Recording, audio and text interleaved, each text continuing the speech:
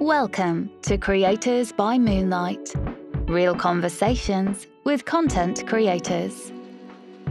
JC Coccoli is a comedian from Pittsburgh, Pennsylvania. In addition to stand-up, she's appeared on shows such as Chelsea Lately, was a finalist on Last Comic Standing, and currently headlines for Carnival Cruises. In this interview, she talks about how Michael Keaton inspired her as a child, life on the ocean, and how you can go home again.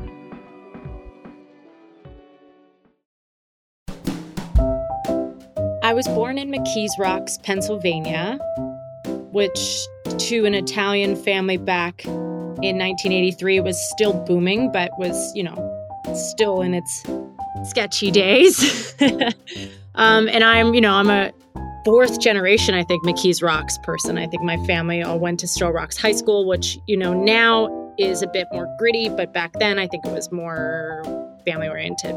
That being said, I was raised by my mom and my dad separately, as my dad was in Florida, which really opened my eyes to Disneyland, or Disney World, actually, as a kid in Pittsburgh. So I kind of went there as a kid in the summer and was like, oh, I want to work in entertainment, just because of giant turkey legs in Florida. I went to St. Malachy's Elementary School, same elementary school as Michael Keaton, the original Batman.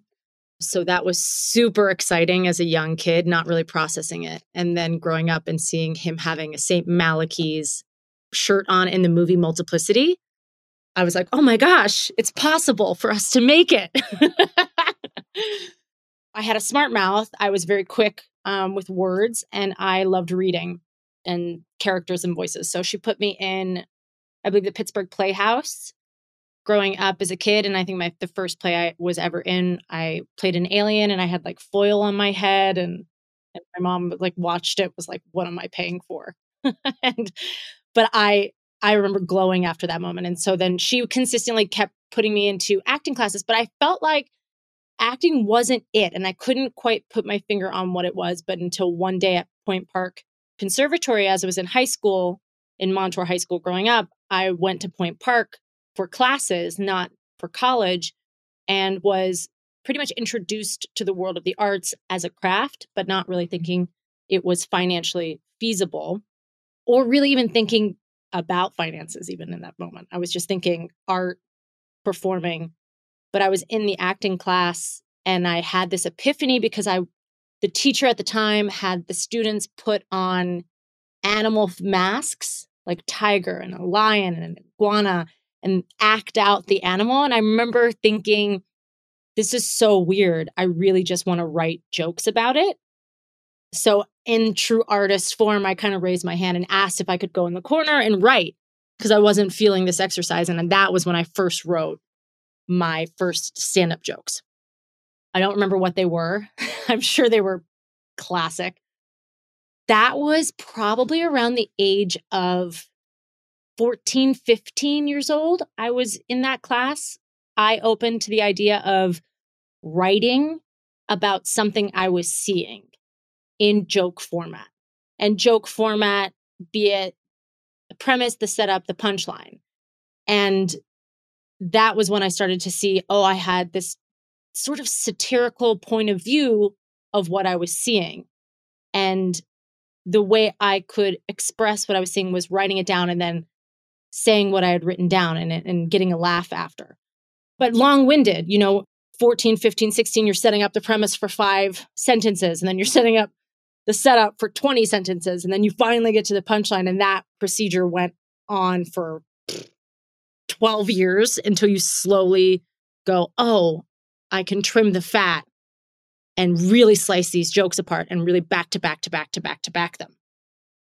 I had already been consuming stand-up in different styles and ways. First was record player that my mom and my dad would have playing of different artists, Lenny Bruce, even Lily Tomlin records.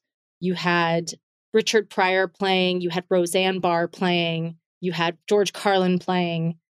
And then I would get goofy and find maybe some some Brit characters, some Monty Python on record, some Monty Python on tape. Then you'd see like SCTV in Canada, which was sketches with Eugene Levy and Catherine O'Hara and John Candy, Martin Short. And it was like kooky characters. And then that brought me to Mad TV, which was on Fox. And I would watch really kooky characters late night. Those were my Thursday, Friday, Saturdays, and Sundays. I did not necessarily attend baseball games, basketball games. I attended football games because I was a dancer and movement was already such a big part of my family being Italian. So dancers was not rare. Jazz musicians is not rare. Guitarists, percussionists, just emoting in general with movement. And so I was, you're ingratiated sort of into the system. It's not like Montour was pitching this like super formative avant-garde dance movement classes. It was like Spartanette. and and there's nothing wrong with that. Nothing, absolutely nothing except for the uniforms. But it was costuming. I was able to see costuming. I was able to see presentation, and it was through the eyes of, societal norms, which is football for the bigger culture. But I think on that field and at those rehearsals, I learned to make groups of people laugh without being on stage yet. So that was sort of my first dose of, look at me, I'm in a dress, I'm on the football field. Yes, we're doing movements, but while we're rehearsing and such, I was really sharpening my craft, like sharpening my observational skills, sharpening my listening skills, sharpening by accident, my tagging skills. If someone said something, I could tag it with something that made someone else laugh. And I sort of watched the visual ping pong effect without knowing it was a science even really, and not having any family in the comedy business at all. And I think I'm the only person in comedy to not have a nepotistic style of success. No, I'm just kidding. That's probably not true. As a young kid who grew up kind of in a sketchier style, I wasn't gifted with the arts. I had to seek it out. Pittsburgh is a seek out kind of town. You have to be driven somewhere. It's not like, or take the bus somewhere or ride the bike somewhere. You're not going to roll into a neighborhood and see a bunch of theater rows and jazz clubs. And it's extremely spread out. So you have to seek it out. If you weren't born in the neighborhood that had the arts district, you would have had to formally be introduced to it. And that's the difference between Los Angeles and New York, is that you can roll out onto the street and find the art. Pittsburgh, you had to sift through the leaves and the trash and the sports and the rivers and the stop signs on the freeways and your mom or dad having the car for the night. So you were only able to walk a certain radius unless you were one of the kids that got a car that allowed you to move from point A to point B. Now, we had kids that had cars, but they weren't taking me to arts programs.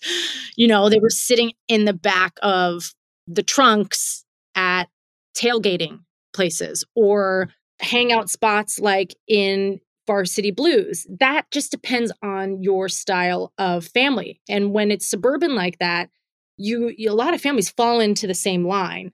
They go to their high school, their church, their football game, their bar, their restaurant, and it's that rotation is healthy. It's fine. There's nothing wrong with it. But like I said, you have to seek it out if you're going to go into specifically stand-up. So I was not cognizant that I was seeking out stand-up necessarily in my junior or senior year, but I did recognize that whatever I wanted to do, I wanted to do it in warm weather first. With the broad goal of entering show business, JC left her hometown for Florida. Her long climb up the comedic ladder began with an unpaid internship for a local radio station and has led to many interesting opportunities since. My dad lived in Ocala, which was about an hour from Orlando, Florida. And I had this fascination with Disney growing up from a corporate perspective, from a media perspective, from a film perspective, a design perspective. So the idea of Orlando was already pretty interesting to me. My family was stationed in the Navy as a percussionist, and my uncle was the conductor of the Annapolis Navy Band. So my mom was super cool. Yeah, my mom was super cool about me going to Florida and seeking out like schools that are in Florida. And there was one called UCF, University of Central Florida, which was in Orlando proper. I had thought about journalism school in Syracuse, New York. I had thought about the arts at Penn State, but it really came down to I was paying for my own school anyway. And then whatever scholarships I could get or grants could be a bonus. But it's essentially my decision. So I was smart, but not in the sense of like, I think deep down I wanted UCLA because of the name. I wanted to go to University of California, Los Angeles. But the idea of California was so far for a 17-year-old going on 18.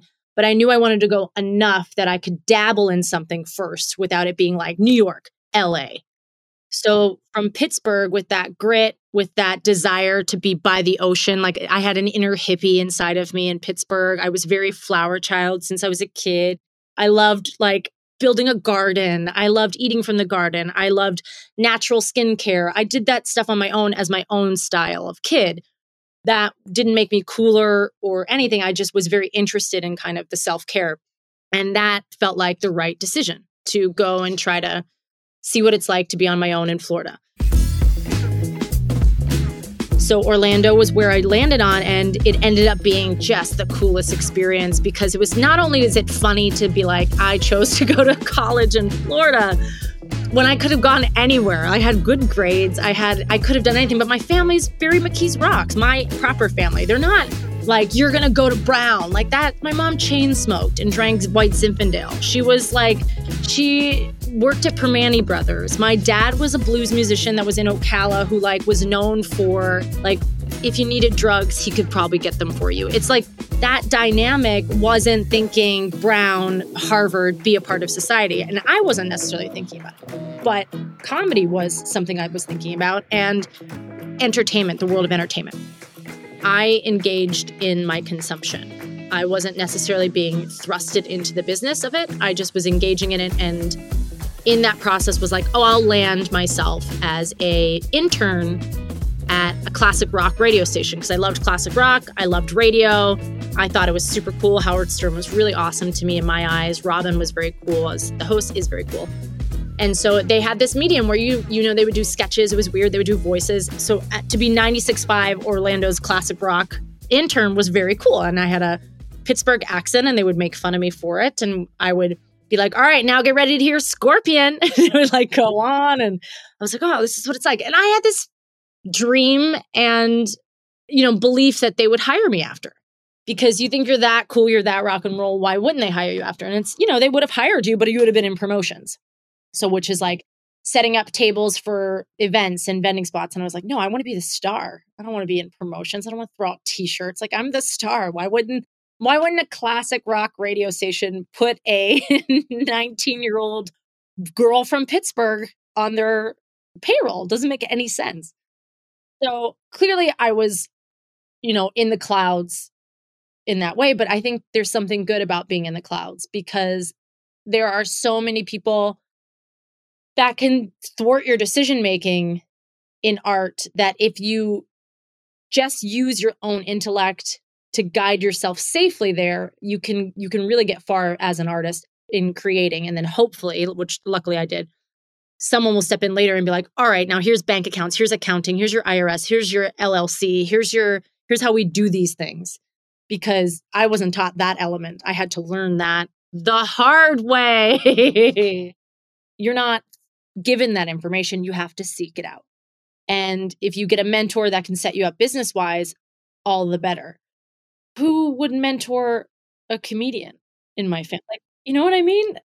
Because there's just so few women. I'm just like, oh, this is going to be not like it's going to be easy. It's just like, oh, I'm going to get on Saturday Night Live.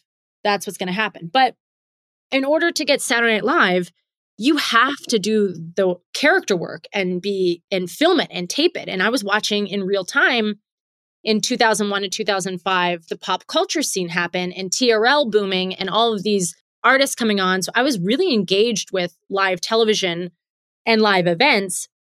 So on my senior year, I had already developed like a couple of tapes, sent them into Real World Road Rules like you do.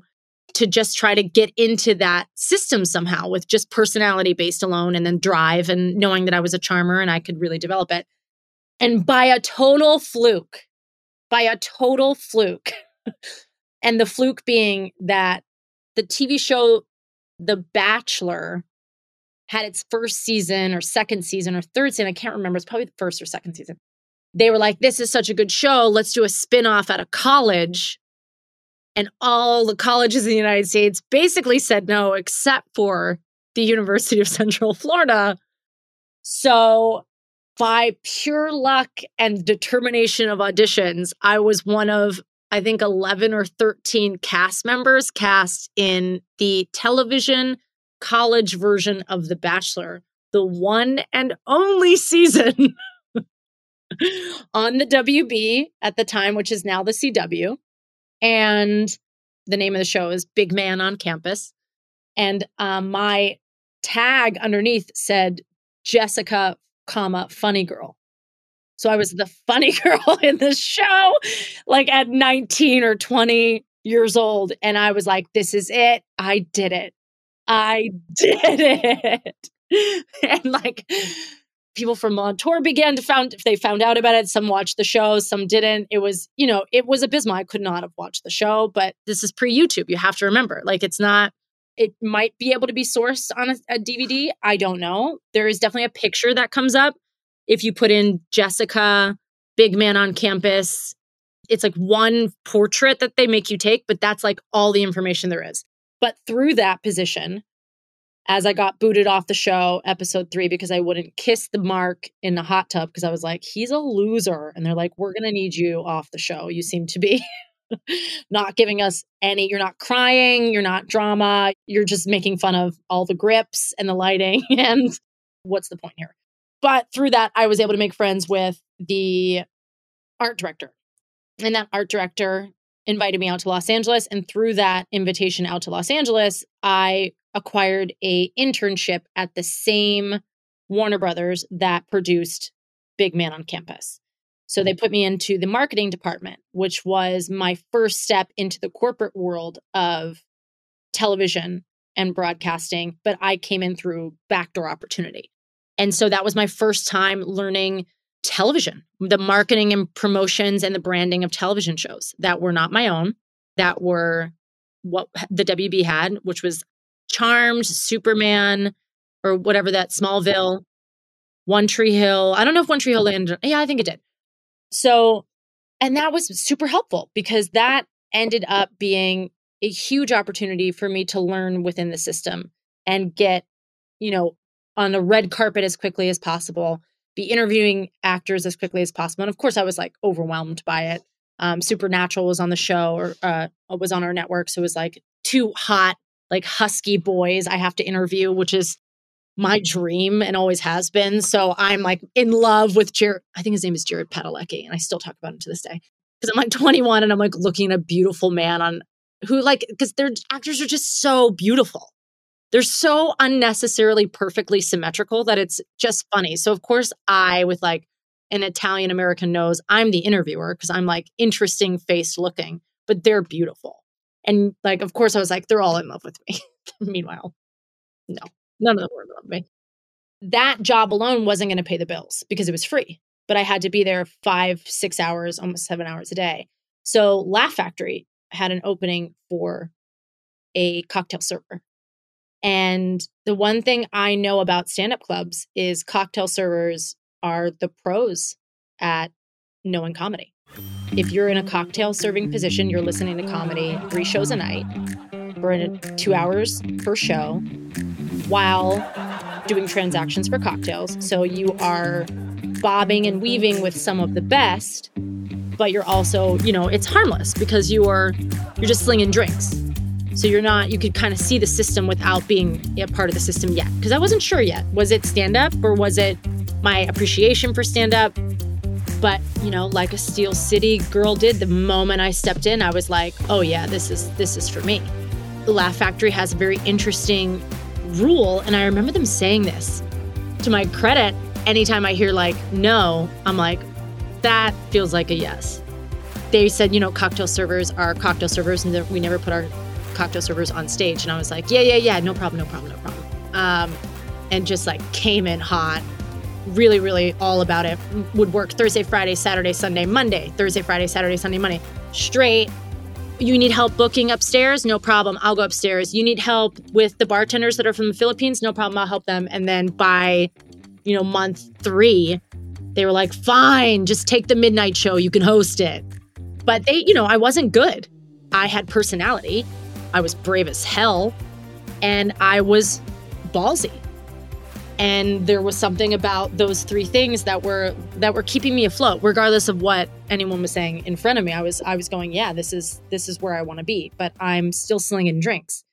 And I'm doing open mics on the side, but I'm watching the best of the best go on stage for 5 years while I'm doing mics and writing and taking casting jobs at MTV and using my directorial position of being able to engage with people to get good tapes for the producers so they can see the shows coming in. So I'm using my skill set to engage in one-on-one conversation to bring out their humor, their personality, their abilities, and sharpening it almost behind the scenes.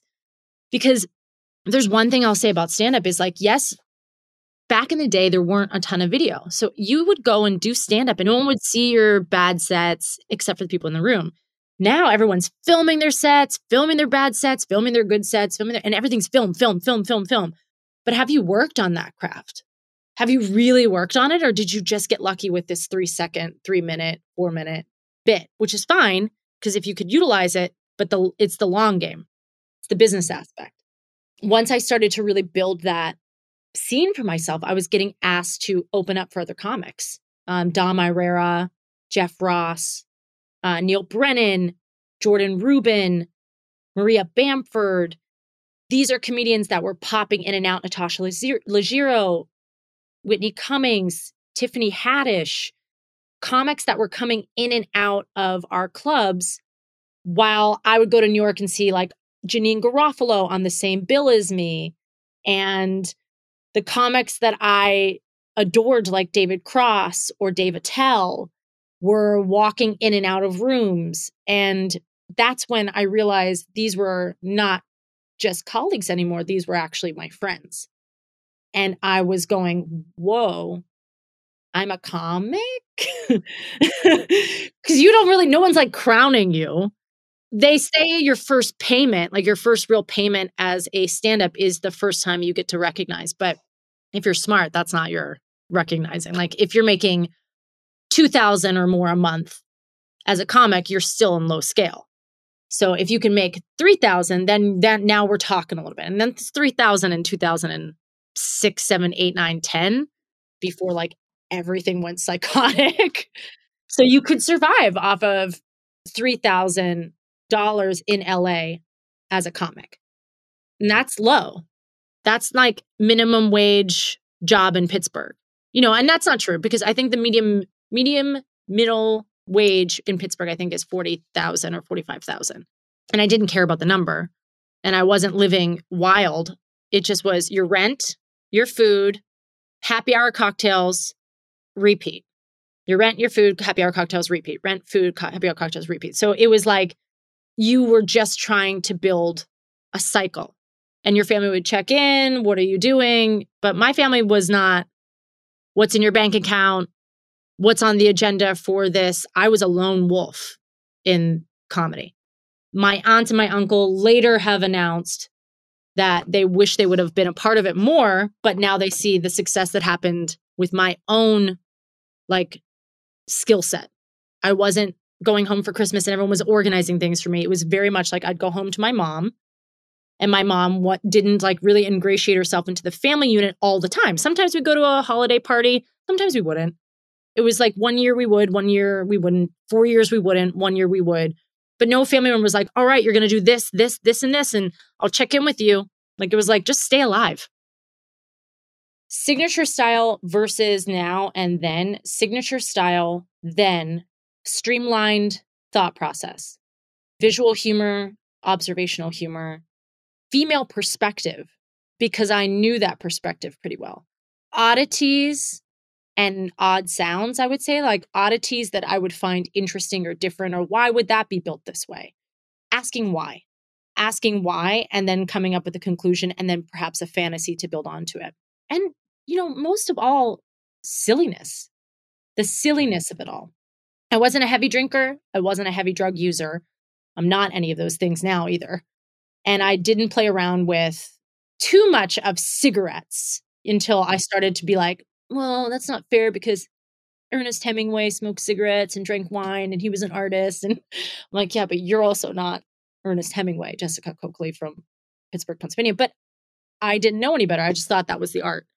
So I would say that my style was fluid for a long period of time. I would be told they thought I was doing too many voices in my stand-up. My pitch and my voice would change. Or did you have an accent that time? And I did. I would do it with an accent. I was dabbling. But then they were like, no, the time clock is ticking. We got to get you on Letterman. You need 5 minutes. You need 5 strong minutes. What do you want that 5 minutes to say to the world? And you're like, what? I don't know. I just came out of a British accent just a second ago. So let me just play around with this. So I went and did the Melbourne International Comedy Festival, the Sydney International Comedy Festival. I went and did other comedy festivals throughout the United States. That showed me what brands were out there, what comics were doing what, and introduced me to performing in front of college students. So I could develop a voice, what I was trying to say, and use my voice as the medium. But essentially, 2009, I felt like my voice was really shaping. By 2010, I had eyes watching me. And that was the female perspective, the dating perspective, travel, but being from a grittier place. So not traveling for like the cheaper way. And that found its like connect. It didn't explode, but 2006 is when YouTube happened. And if you were on it in 2006 and you established yourself, you already were talking to the void of your fan base. So I'd say 2009, 10, 11, I started to have vlogs and people on the internet care what I had to say and laugh about it. But they would always be like, you're just like Grace Helbig, but I'd be like, oh, who's Grace Helbig? And look at it, and she'd have 1.5 million followers, and I'd be like, I'm nothing like Grace Helbig. She's consistently posting every single day at the same time. I'm juggling 2 jobs in the day, a stand-up at night, my family back home, and this gig up in San Diego for $15, and this gig down in San Francisco for $150, and that gig in Las Vegas for $350. I'm just collecting change, and you're kind of just keeping it afloat when, strategically you have your managers to start saying, all right, this is how we'll align this portion of it. Now I want you to pivot here, start writing here, because you have to hand scripts in. These scripts will be more work. So you're just kind of going like this into the motions. And then you see the potential of it. Right as you see the potential of it, everyone starts getting married and having babies and more babies. And you're like, wait, so now you're not going to go to Portugal together. We're not going to do spring break. Oh, your Christmas. Oh, okay. So okay. And you just start to see it. And you're like, oh, this is a comic's life. This is actually a comic's life. You are addicted to the work, and it's too fun to not be addicted. So what's going to have to be is you're going to have a different style of life than what the traditional Pittsburgh life that I know I've seen is. Cul-de-sac, football games, family bar, that stuff. There's nothing wrong with those things. Nothing. It is just not going to be what I have as a life right now. Specifically right now, as a female comedian, we usually burst bubble-wise at the age of 40. It's like known. If you're a young female comic and you explode into the system, into the world at like 21, 22, 23, you're super lucky. But usually it's like late 30s, early 40s, sometimes late 50s. Things have changed. You could be a TikTok comic. You could be an Instagram model comic. You can be a YouTube comic. You can be a Barstool Sports comic. You could be anything. Radio personality, like my dear friend Sunny Abada is her own blog sensation, creating work within the space, being from Pittsburgh, but operating out of Orlando, Florida. So it's all possible. It's just a matter of which path ends up clicking. And I think my voice really, I tapped into my voice and I started to just crush on stage. And once I got that flow, the butterflies of performing just completely disappeared, because you get them for a little bit, a lot of it, almost every time. But now you use it as energy. You don't use it as doubt. After years of pursuing the grind in LA, JC accepted a position as a headlining comic in residence for Carnival Cruise Lines. This position allows her both the professional growth and the quality of life she desires. Some people can be on a straight and narrow path. Some people have a linear experience. I think I went up and down a lot because I had TV shows that were seconds away from being made that got pulled off the air. I had pilots that we shot 13 episodes of that Michael Showalter directed, who's like from Wet Hot American Summer. And so you think that's going to be like a banger of a hit.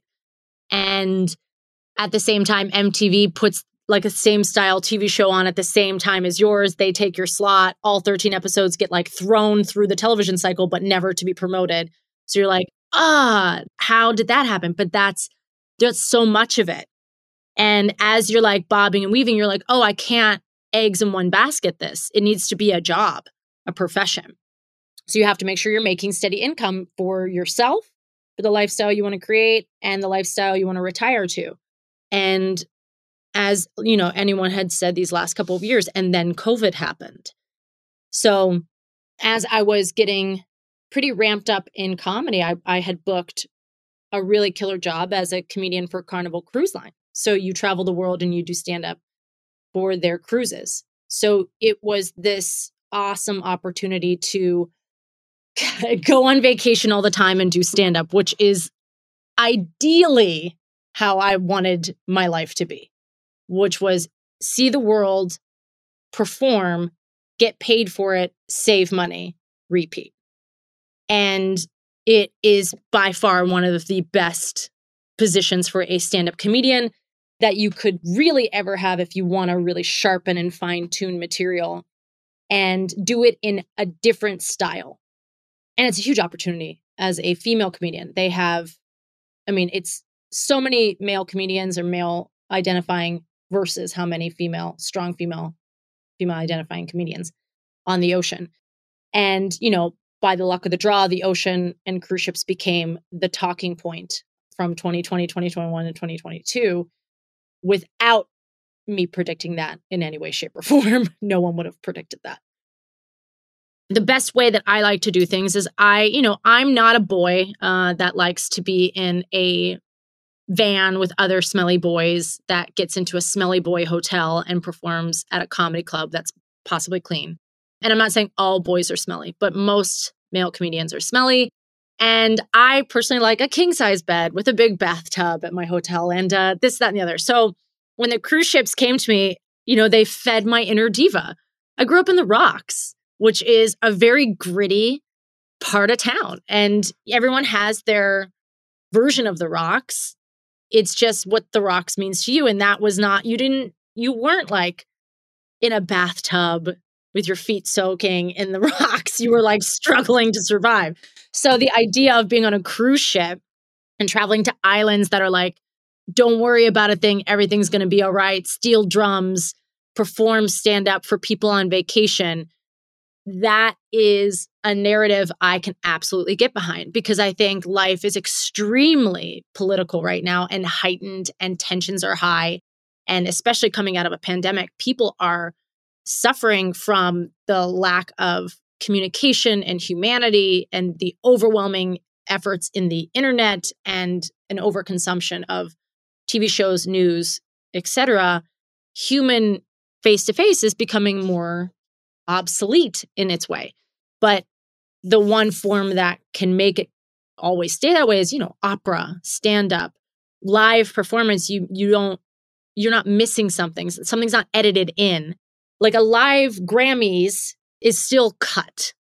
A live Oscars is still cut. A live stand-up show is there. Netflix is cut. Hulu is cut. These are cut. Live performance is in the moment, right there. It's happening. You could film it and have it, but the people there are feeling it. And so that's what the cruise ship is. And I saw a huge opportunity because I even heard from other comics, cruise ship comics. Oh, I would never be a cruise ship comic. That's for comics that don't work. And oh my God, is that the stupidest thing I've ever heard? It's like, oh my God, you're missing the opportunity of an actual lifetime. And now I think comedians are like, hey, JC, what's up with those cruise ships? Because they just see me in Aruba and Bermuda and Catalina and Alaska and Europe. And I'm working with material inside a bubble, but it's a floating Las Vegas comedy club. That's what it is. So it's not, oh, you're just doing vacation material. No, I'm developing 5 half-hour shows, 6 half-hour shows, 3 rated R, 2 PG, so kids can come, so characters can be worked on and getting a sizable paycheck while it happens. Everything changed with COVID, but it is pretty much a free vacation with you performing in the interim. You will be in crew quarters, which is still absolutely lovely because you have stewards that come in and clean your room every other day, do fresh sheets. Now, sometimes they don't show up for a week, but as a lady, they come whenever I want them to. The food is all complimentary, buffets upstairs with all the guests. There's restaurants. Every ship is different. They have different classes of ships. And you will go to places that are really cool. You'll go to places that are not so cool. You'll go to places that are interesting. You'll go to places that have bad bugs. From Honduras, there's like bugs, but I love the place and I love the food. But you're also with real people, salt of the earth people, 6-figure, 7-figure millionaire, down to ratchet, as Doug Williams, comedian out of California, says, Section 8 cruises. And he really embraces them. And we have a blast, but there's a formula. It is maritime law. It's a very serious job. You're a part of a corporation. So it's not like I have free game to do everything. But I do have thoughtful, real life comedy beats that I cover.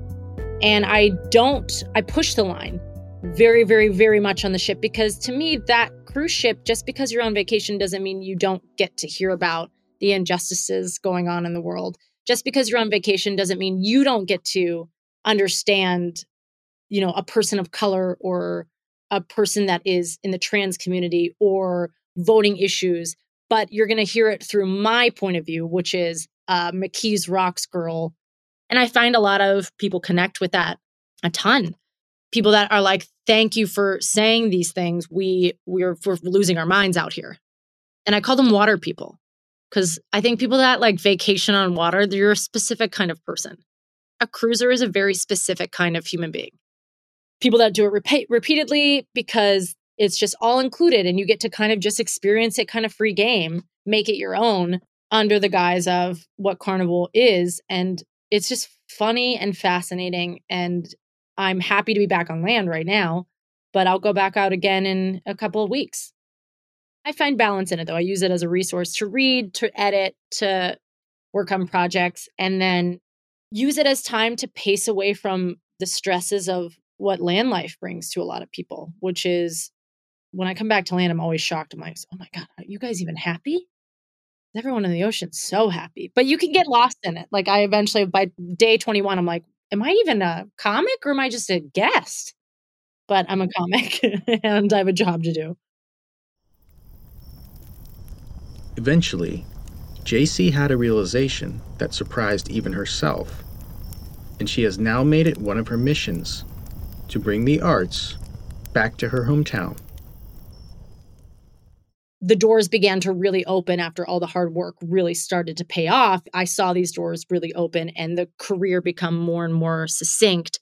I started to realize in California, I was like, all I want is trees and land and space and some rivers, some lakes, some creeks, some mountains, and I want all the seasons. And I slowly was like, oh my God, I'm naming my hometown. I definitely didn't think I would ever do that. I just second assistant directed on 2 feature films in Pittsburgh. One is a thriller. Last summer, I spent about 5 weeks on that thriller.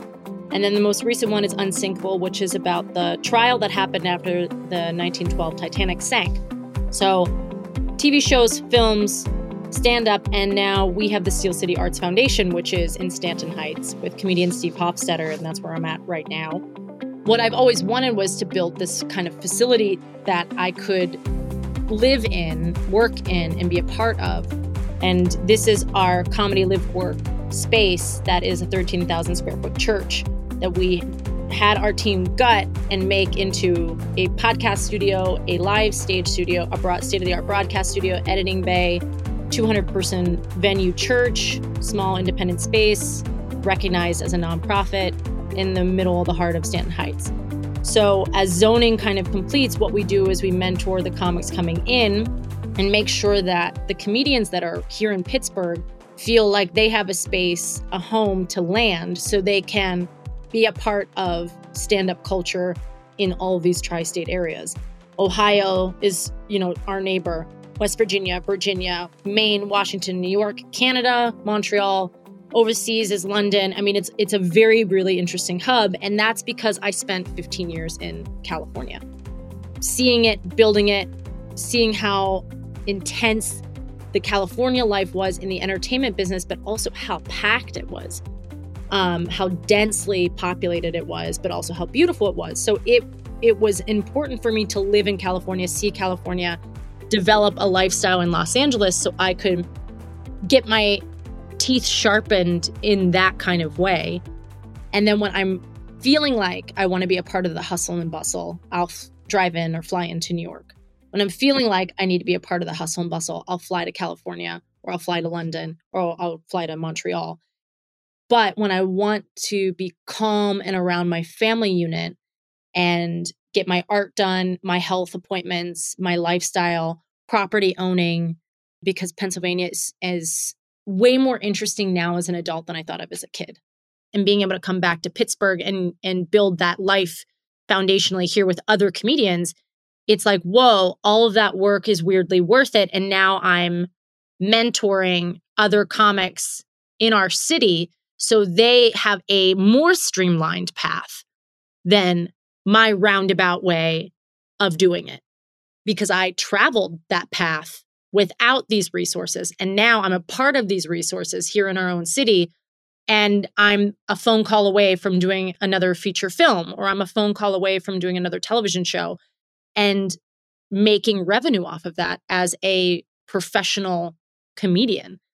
Pretty impressive from the Pittsburgh standpoint. Michael Keaton still hasn't called, but I know he will. So I am working on my personal book, my memoir, about what these last 5 years, that last catapult 5 years in comedy has been like, including the cruise ships during COVID. And I am doing one more tour for Carnival before I break for the summer. And with that, I will do New York City for 3 weeks. Midsummer, I have a show coming up at King Fly in Pittsburgh, beginning of July. Steel City Arts Foundation in Stanton Heights is moving along with our weekly show in Pittsburgh. That will be at Hop Farm Brewing Company starting at the end of June. So we will have Steve Hofstetter headline, I will host, and then we'll reverse the roles and we'll bring on talent that we think in Pittsburgh is going to be awesome. And then I plan on Portugal in July. And this is, God willing, COVID variant. Borders open, no World War III. That would allow me to kind of see what's going on in the Portuguese market, what comedies looks like over there, because it's not necessarily something I would be aiming for, but 2 years of doing Carnival's version of what travel is, it would be nice to like go back to something I would personally curate. So that sets me up for all of summer. And then September, I will go to Los Angeles like I usually do, because that's pilot season, to pitch TV shows and such. But I like to be back in Pennsylvania for October, November, and December. because it's so nice, that weather and the holidays and such. And then literally that is what I'm looking at for timeline, because my album is in the edit bay. So my next album, I'm playing around with 2 titles. One is International Waters, and then the other is Ship-Based, which I think is just funnier. So I think I am going to land, I had recorded it on the cruise ship, 5 different shows that we've put together and picked what show was the best for me. And that will be my second debut album on the cruise ship. I filmed it. So I'm looking forward to having those things out. And by December, wait on COVID to decide, but let me see where the entertainment industry is as far as what's filming and what's being produced. As we all know in the entertainment business, the day before your project begins, something shifts and it shifts again and it changes, and that gets moved to this day and this gets moved to that project. I'm become accustomed to it because it's my life, and my family is, they're all gig life workers. So it's very normal for us to be at this place, but COVID made it like even more like dicey, we'll use the word, like, but I know my schedule. I just have to get it sent from Carnival, and then from LA, then from New York, and then from Portugal. And then it gets in the agenda. It's sprinkled out. I'm such a sucker for an open mic. That's the traditional in me. That is the organic space to develop, but I don't want that to hinder anybody because of health factor. So my advice is create consistently. Create consistently without worrying about viewership, without worrying about if it's funny, without worrying about if it's bad or good. Leave it all up. Keep moving, keep plugging, because that is how your voice gets demonstrated, molded, and you can get your feedback organically. If you set out for certain things, set them realistically as you would as a 20-year-old, a 30-year-old, a 40-year-old, and a 50-year-old. Don't look at it as, this is what I believe and I believe it now. There's a lot of people in their 20s. I'm not getting married. Look at your career through the eyes of a 20-year-old, a 30-year-old, a 40-year-old, and a 50-year-old, and shape that now. Because if you wait to shape it at 50, you could have a speed track if you look at it from a bunch of different standpoints. But be authentic. You know, I'm a huge believer in authenticity within the creator self. Consistency, consistency, consistency. If it's write a page of jokes every night, write it every night. It's every week, but consistency. Put Post-its up. Remind yourself. Be accountable for that work. Because procrastination is only going to win if you think about the word procrastination. If you think about the word follow through, you don't have time to say the other word. That is the biggest point, is consistency. Thanks for listening to Creators by Moonlight. Email the show at creatorsbymoonlight@gmail.com and follow the show on social at Creators by Moonlight.